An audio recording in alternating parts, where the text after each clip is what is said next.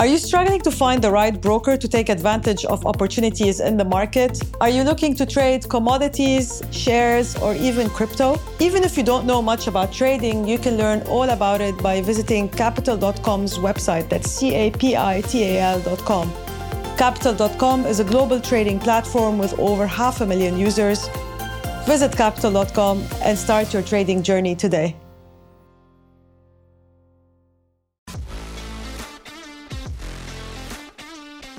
One of the key issues in our region in Middle East and North Africa that entrepreneurs highlighted is the culture of shame, the shame from failure.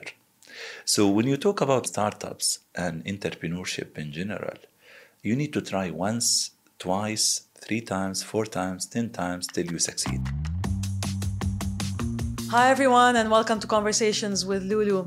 My guest is Soufiane El Aissa. He is the head of the IFC, the International Finance Corporation in Dubai. The IFC is part of the World Bank Group, and their mandate is to invest billions of dollars to enable the private sector in the world's emerging economies. I'm going to talk to Soufiane about the IFC's investments in the region. What do they look for, specifically when they deal with the startups and SMEs? We're also going to talk about how the IFC is working with companies to bridge the huge gender gap that we have in the region. So let's tune in. How are you, Soufiane? Good, Lulu. It's been a while. Yeah, good. It's good to reconnect with you, in fact. And you were one of the 100 promising startups that we selected with the World Economic Forum almost 5 years ago. Yes, that's right. And I was looking at the IFC website yesterday. I saw my photo. It's still it's still on there. Yeah. It was nice to see. Yeah, and in fact, we are very proud of this initiative because it helped a lot in terms of shaping our intervention in Middle East and North Africa. I think we will have the opportunity to talk about this issue in more details. I think let's start by giving the audience an overview of what the IFC does in general. So IFC is the private sector arm of the World Bank Group. And we are mandated to support growth and development, including all development agendas and priorities, but from the private sector focus and interventions. Okay. So we focus on emerging market and less developed countries, trying to unlock opportunities for the private sector using different instruments, whether advisory services, upstream work, or providing investments and funding to different level of companies and partners with the objectives of growth and job creation, as I mentioned. Okay, and so of course you've been here in the Middle East and our region for quite some time now, and you're very active. So what is your mandate specifically in the Middle East region? So we are extremely active in the Middle East and North Africa. And our strategy in the region is aligned with the development challenges and opportunities. Okay. And based on that, we focus a lot on the financial inclusions and supporting SMEs. Okay. We focus on addressing infrastructure gap. Okay. We focus on the digital part and innovation, including disruptive technology and supporting new startups. And we focus through our advisory intervention to create a conducive environment for doing business through the focus on the investment laws and regulations in many countries, and even on creating a healthy and enabling environment for doing business for startups or even women. Here, we launched a report in the UAE, and the UAE was leading, for example, when it comes to women business and the law. But this is not only the story in the region. This is a region when it comes to GCC that's full of capital, with the investment strategy and a plan to go internationally.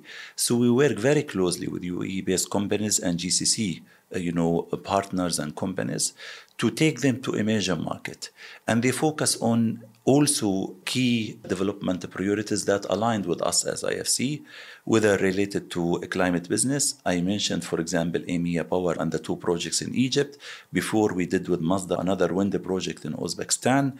We are active with many companies in UAE and GCC, like when it comes to food security. So really, there is also an important role for this region when it comes to investment, cross-border investment in emerging market in developing countries, but also in addressing development challenges, whether climate or basically disruptive technology or innovation, or the issue of food security around the world.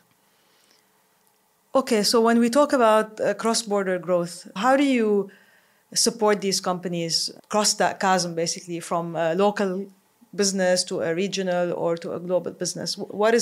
So through funding, obviously, but what are the channels? What other channels do you use? So when it comes to GCC and especially the UAE, we are talking about two levels. One level related to startups and disruptive technology. And often, whether a company is based here or outside, it's a cross-border, their activities goes beyond one country or one region. So Yes. de facto, if we support a company here, or a venture capital, we are supporting other countries, whether in the region or outside. I think you know this business very well and you know how they functions. But when it comes to major companies and partners, what we do with them, mainly we do project finance, whether related to infrastructure or SMEs or other areas, manufacturing, agribusiness, food-related issues. So, for example, we invested 40 million in Al-Ghazar Fund. It's a 500 million and mainly 500 million fund to invest in renewable energy and energy transitions in Egypt, North Africa, and Central Asia. So this is an example of how we invest in companies that are based here, but with the objectives to invest and to develop outside the UAE. Again, with Masdar as a major partner for us, we invested in Uzbekistan $100 million to support the development of 500 wind facility in the country. So these are the type of businesses that we are doing in the UAE and what we call the cross-border investment. So is your investments mainly through funds, or do you also invest directly in companies? So when it comes to disruptive technology and even for key sectors with multi-country focus, yes, we do investment through funds, but the majority of our investment is directly with these companies. So the companies that I mentioned, we invested with them directly through project finance to support a project in X or Y country that fits into our development priorities and alignment also with the country needs and development challenges. And how does the IFC behave as an investor, as an LP to these funds or as a direct investor with these companies? Do you behave similarly to a venture capital firm, or do you have a different mandate or a different expectation? So we are a development finance institution. So our mandate is to support development in countries. This is our main objectives. And we invest only when we feel that there is an added value for us as IFC, whether to unlock opportunities, whether to create demonstration effect or the scalability issues, or we feel that strongly that there is a development angle for that. Having said that, data and our assessment shows that there is a strong correlation between being financially sustainable or successful and also achieving good development outcomes or results. So they go side by side. When the company is successful, more or less will try to adopt good governance policies and practices, will be more sensitive and accommodating issues related to ESG and adopting the best practices, as well as the gender issues. And these are really important criteria for us. So for us, when we invest in any project, we look at the social and environmental issues very carefully to ensure that they are adopted, implemented, as well as monitored. We look at the issue of gender. We look at the issue of corporate governance. So having a solid institution, or when it comes to startups or venture capital, promising with the right growth, with the right strategy, can go side by side with achieving the development agenda and also adopting the best practices that I mentioned. Okay. So building on that, let's talk a little bit about startups. This is how you and I met in 2017, 5 years ago.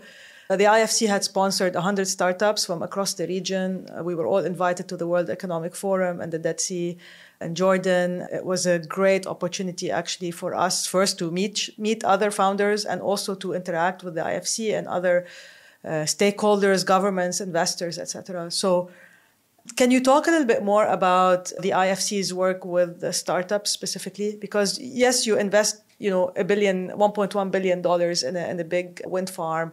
So you work on very scalable and large projects. What about the struggling entrepreneurs? So we've been very active in this space to ensure that, in terms of advisory services to government, in terms of building the capacity of incubators and accelerators, provide training and mentorship to entrepreneurs, but also targeting investment through different stages. I'm pleased to announce that given the focus and even the potential for entrepreneurship and startups in Middle East, in Africa, and Central Asia, including Pakistan and Afghanistan, that we launched a $225 million investment or a platform targeting startups and venture capital in the region. And for us, capital is extremely important because often those entrepreneurs or startups lack the funding needed. But also, I think startups and entrepreneurs in general in the region can be a source of addressing development challenges through innovation. We have seen a lot of innovative ideas. I mentioned Tracker, but there are many other ideas and startups around health, around agribusiness, around climate agenda, around infrastructure, around financial inclusion. So they could be like a source of innovative solution, basically for addressing development challenges. In addition to that, I think the experience that we had with several initiatives, including the 100 promising Arab startups with the World Economic Forum before, and later on She Wins Arabia, version 1, and now the second round that we are doing with the World Government Summit, that often young entrepreneurs are lacking one, mentorship, but also access to policymakers and showcasing their work. So whenever you provide them with the platform to do that, that will help not only in shaping their thinking and their plans, but also will empower them because they feel they are provided with the opportunities to build their capacity, but also to access to the people who can influence the market and the business as well as the policy that affect, their businesses. Not only that, even before COVID-19, it was estimated that Middle East and North Africa need 300 million jobs between 2020 to 2050, to maintain a low unemployment rate, not even to address the whole unemployment or the new people who come to the labor market. Where these jobs will come from? So if we look around, and we think about the development challenges as well as the situation, the budget situation in these countries. Debt to GDP, it's very high in many countries. Often, youth and countries used public sector as informal social safety net. So you graduate, you get the job in the public sector. This is not a strong or even an option anymore.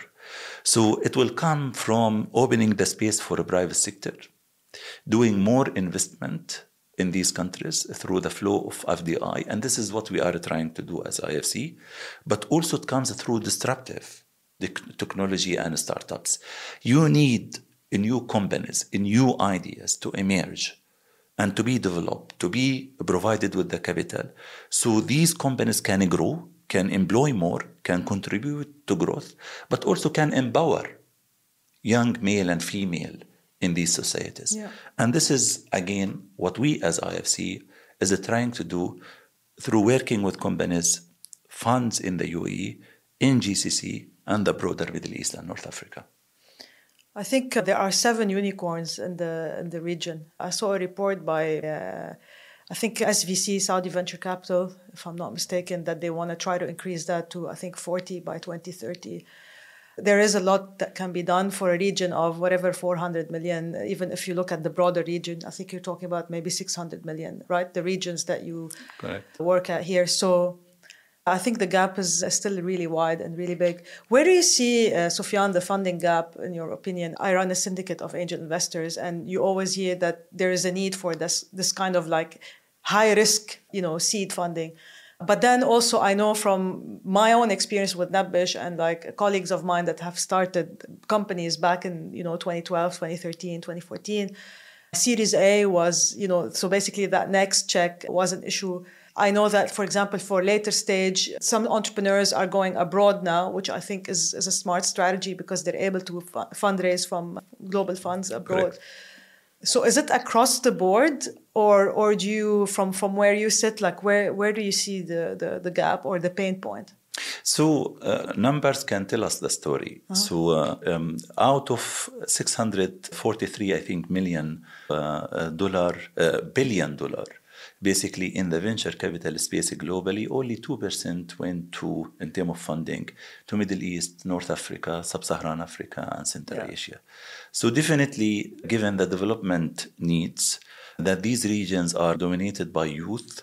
And I think with a very dynamic youth, especially when it comes to Middle East and North Africa, that there is mismatch between funding and between opportunities. And by the way, it's much better now, right? Like Definitely, if we talked 10 years ago, that number wasn't even, I think. Definitely, it's much better, and we will have the opportunity to talk about successful stories and even numbers. In the UAE here, for example, it's a record year.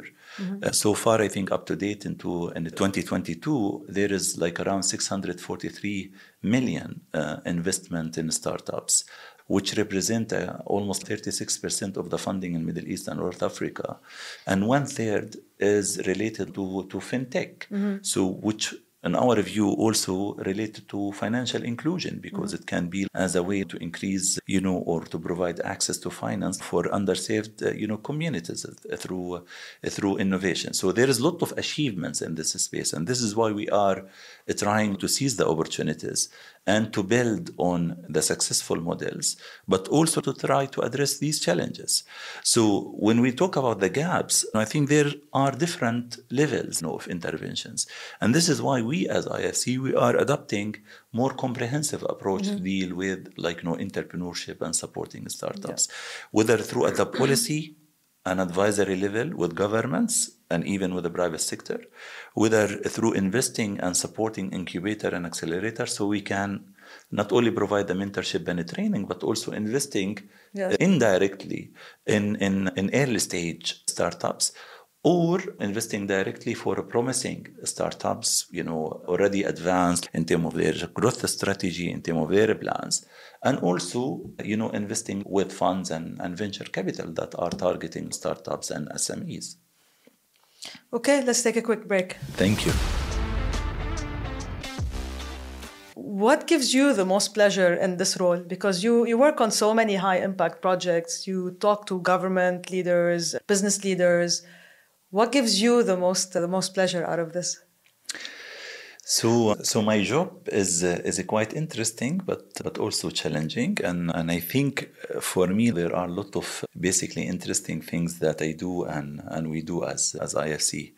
But personally, what I enjoy when I see the impact of our work, whether at the community level or even in terms of coming out with innovative solutions, or meeting with young people and clients in the region who really come with great ideas and being very passionate about the work that they are doing, like I do. Okay, so let's talk about She Wins Arabia and inclusion in general, because you mentioned inclusion a lot. And I was on your website, on the IFC's website, and I read a report that was done by UN Women, UN, also Global Compact, and IFC. It's called Bridging the Gender Gap. And I saw some of the numbers and I thought, oh my God, it's been the same numbers since I was talking about that like 10 years ago in terms of the participation of women in the labor force, which is the lowest in the world. The youth unemployment, particularly for girls and women. So the numbers are really bad. Now, I know that when you talk about the Arab states, obviously they're not all equal. As you said, the UAE, you lead the IFC in the UAE, and you know that I think the UAE is quite progressive vis-a-vis the others.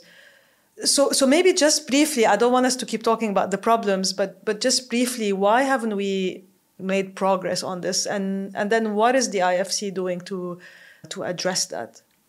So The good news that many countries are adopting or already implemented laws and regulations and engaged in a reform process that could provide more opportunities and empowerment to women, including the UAE, Tunisia, and also Saudi Arabia. But are they initiatives, Sufyan? Are they PR stunts? Are they just initiatives or? I think they go beyond that. So in the UAE, for example, they adopted and regulations and laws related to women in business and the law. So our report demonstrates that. So the good news is that there is a lot of effort and there is momentum, and also understanding that women in the region, not only half of the society, but also could be and should be the major engine for growth and development in the region.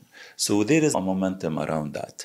Now, on the other hand, this process needs to be accelerated, need to be adopted by all countries in the region, and to be translated into concrete policies that could open up the businesses and the economic opportunities for the region, but for the women, but also matching that with funding, with mentorship, with the skills development that they are, needing. You are right. You mentioned the gap. Only 19% of the women work outside their home in MENA region, compared with 70% for male. And if we continue the same trend, I think we need 115 years to close the gender gap. So you can imagine basically how fast we need to act, whether as development finance institutions or countries or even the private sector. Even when you talk about businesses, around only 23% of the companies or formal companies in the region are co-owned by a female owner. And when you talk about majority or full ownership, they are around 4 to 5%, female compared with male. So there is a lot of effort to be invested. There is a lot of policy that needs to be changed. There is a lot of funding that need to be invested, but also more or less skills and empowerment and so on and so forth. Even when you talk about, the funds themselves, how many partners, for example, you have in the private equity industry, not only in MENA region, globally, how many you have at the board of directors, so these are really, whether the good work, the good news that I mentioned, or basically the challenges as well as the opportunities are shaping our intervention in the region when it comes to gender. On one hand, we are mainstreaming in our advisory services the gender issue into our all projects. So all projects we ask ourselves, and I used before this role to be the regional head of operation for Middle East and North Africa, overseeing advisory services as well as a few other issues. And I used to ask the team before we approve, as a committee, we approve any project, we have gender focus or not? And if they say no, why? Can we do it?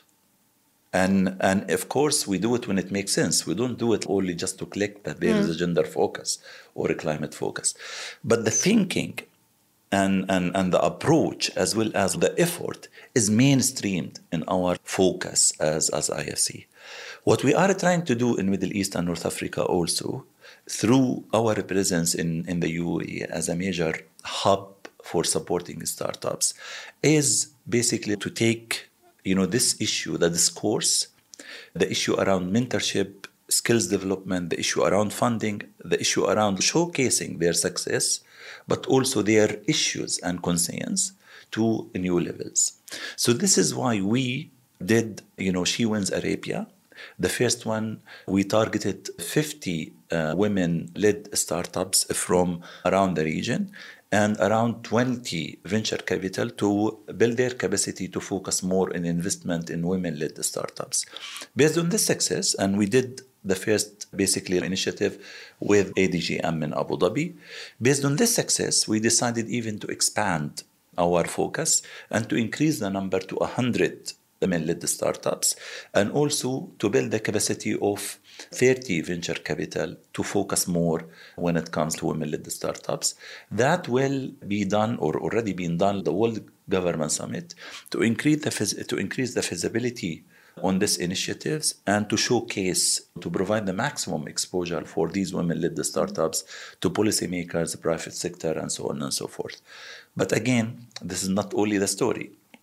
What we are also trying to do to ensure that promising startups are provided with the opportunity. We are talking about funding gaps, with the capital, with the investment needed to grow their businesses. What we are trying to do to work with the venture capitals also to ensure that their investment strategy, their investment plan are targeting women-led startups in the region. And I think this topic for us here to stay, here to grow, and also hopefully to achieve much bigger results and outcomes. Is it an issue of supply, you think, in terms of the amount of women that are thinking about starting a business? Or do you think it's an issue of funding? And I'm asking because, as an angel investor, I speak to a lot of startups. I've also been in the startup world for over a decade. And I remember, when I started, we were only a few women. And even today, when I speak to startup founders, I see a lot of men out there. And then I think WAMDA did a report recently that said that there's a gap when it comes to female investors, and we need more female investors. And then I said, is it really? Or is it that there isn't a lot of interest when it comes to women to start businesses? What do you see again at your level? Because I'm sure you have more data than me. If you ask, and I remember we asked the 100, we did the survey around the 100 startups that you were part of. Maybe also you participated in the survey. About opportunities, different type of questions, but also challenges. One of the key issues in our region in Middle East and North Africa that entrepreneurs highlighted is the culture of shame, the shame from failure. So when you talk about startups and entrepreneurship in general, you need to try once, twice, 3 times, 4 times, 10 times till you succeed. So when you have the culture of shame, and I think it could be even more prominent when it comes to female in the region from failure, this could be a major factor for constraining having more people entering into this space, because you need to take risk in order to do that. I think the average age of a successful entrepreneur is 45. Yeah, I was going to say in their 40s, yeah. In their 40s. So simply, those in their 40s, either they took the risk and they left their job, or they've been trying so many times. I would say many of them, not all of them. Yes. So they failed once, maybe 10 times, they'll, And I think there is another assessment that on average people try 5-6 times and above before they put the startup in the right direction. Yeah. So this is one angle to be taken into account, how we can, through education, through skills development, encourage women, and also young males as well, to take more risk, to focus on self-employment, and to avoid the social pressure or the peer pressure, from failure when it comes to startups.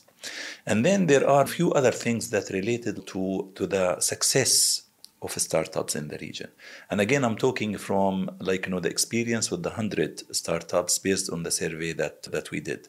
And this will show which country can basically be more successful to attract startups and even to do, to develop the right ecosystem.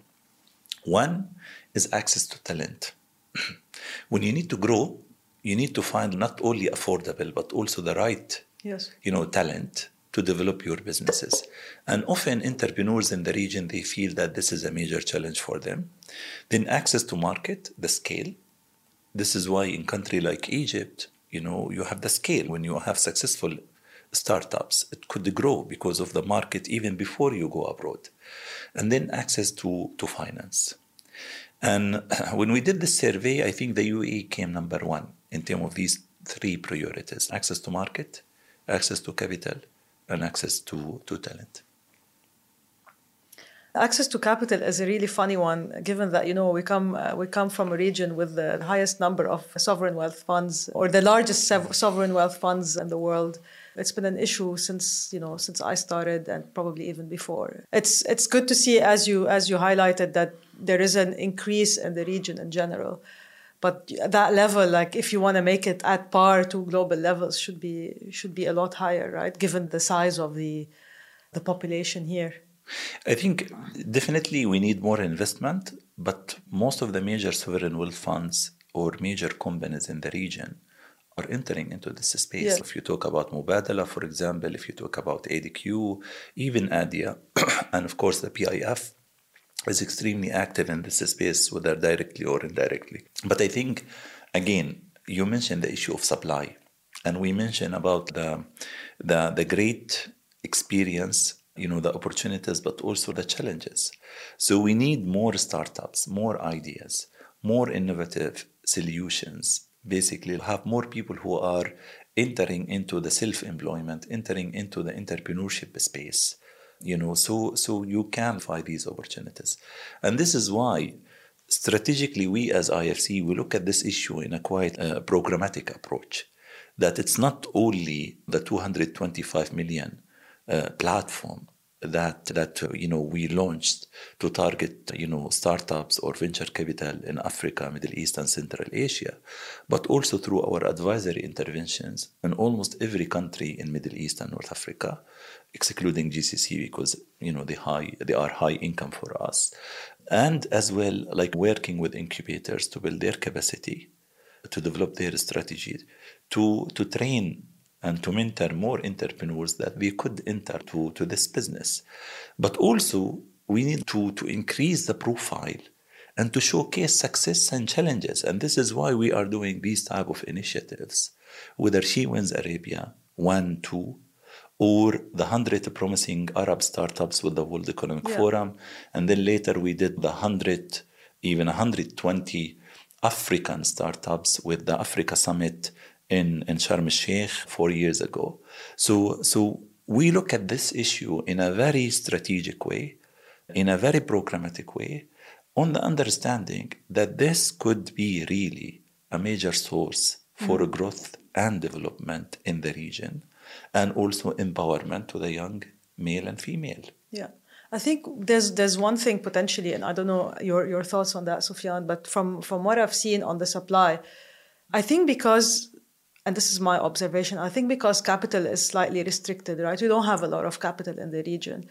And we don't necessarily, there are a few types of startups or sectors that are receiving a lot of funding, right? Which I believe might stifle innovation in other sectors, or women or men or whoever are maybe trying to innovate across these other sectors might not find the funding or the support. So you end up with a lot of the same. I mean, I think every couple of days there's an announcement about a fintech company raising money, but how often do you see an announcement about an agri-tech company raising money or someone in health tech? So I feel that, and I think investors are also to blame, because there's a role there for somebody. Maybe it's the government, maybe it's developmental agencies like IFC, to say, we have the right to play or the right to win in these specific sectors. But today, the way I see it is that you have a lot of concentration around. I mean, if you look at the data from Magnet, I think you have the top 3 are fintech, e-commerce, and logistics that are getting the lion's share of funding.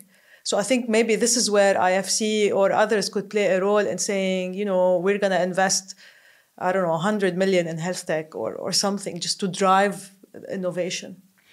So definitely there is a lot of effort to be invested, even to support, or to create the healthy environment or to develop the ecosystem in certain countries and certain sectors.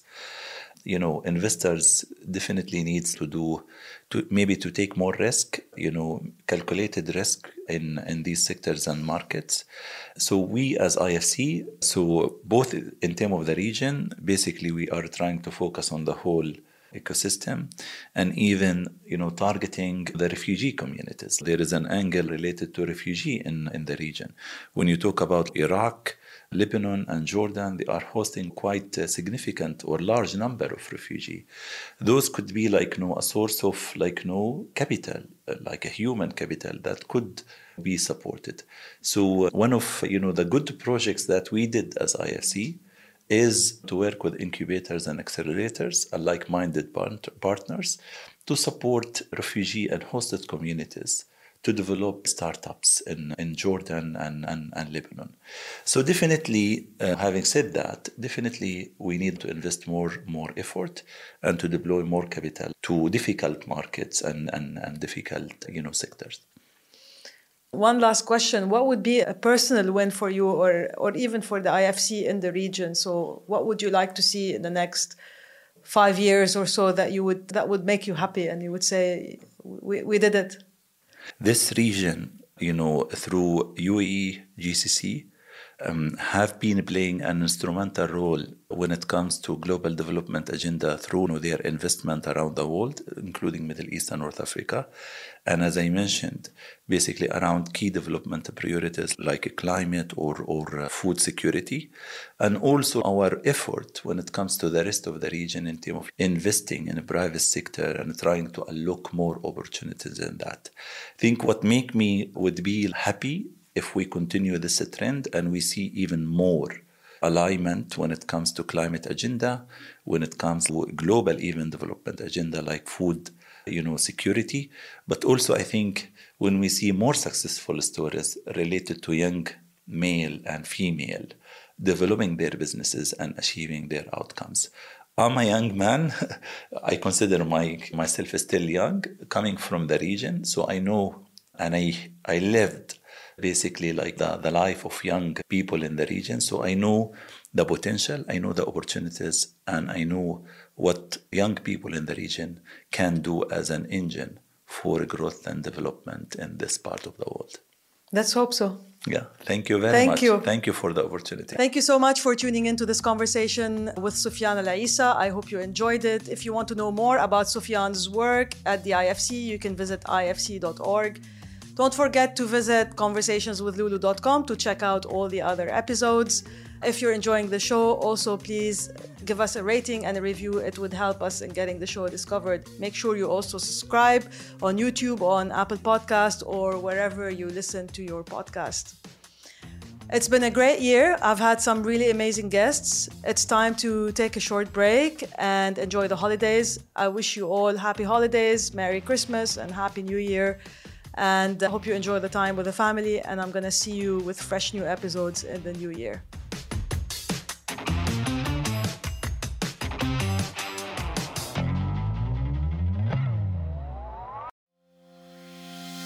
Are you struggling to find the right broker to take advantage of opportunities in the market? Are you looking to trade commodities, shares, or even crypto? Even if you don't know much about trading, you can learn all about it by visiting Capital.com's website. That's capital.com. Capital.com is a global trading platform with over 500,000 users. Visit Capital.com and start your trading journey today.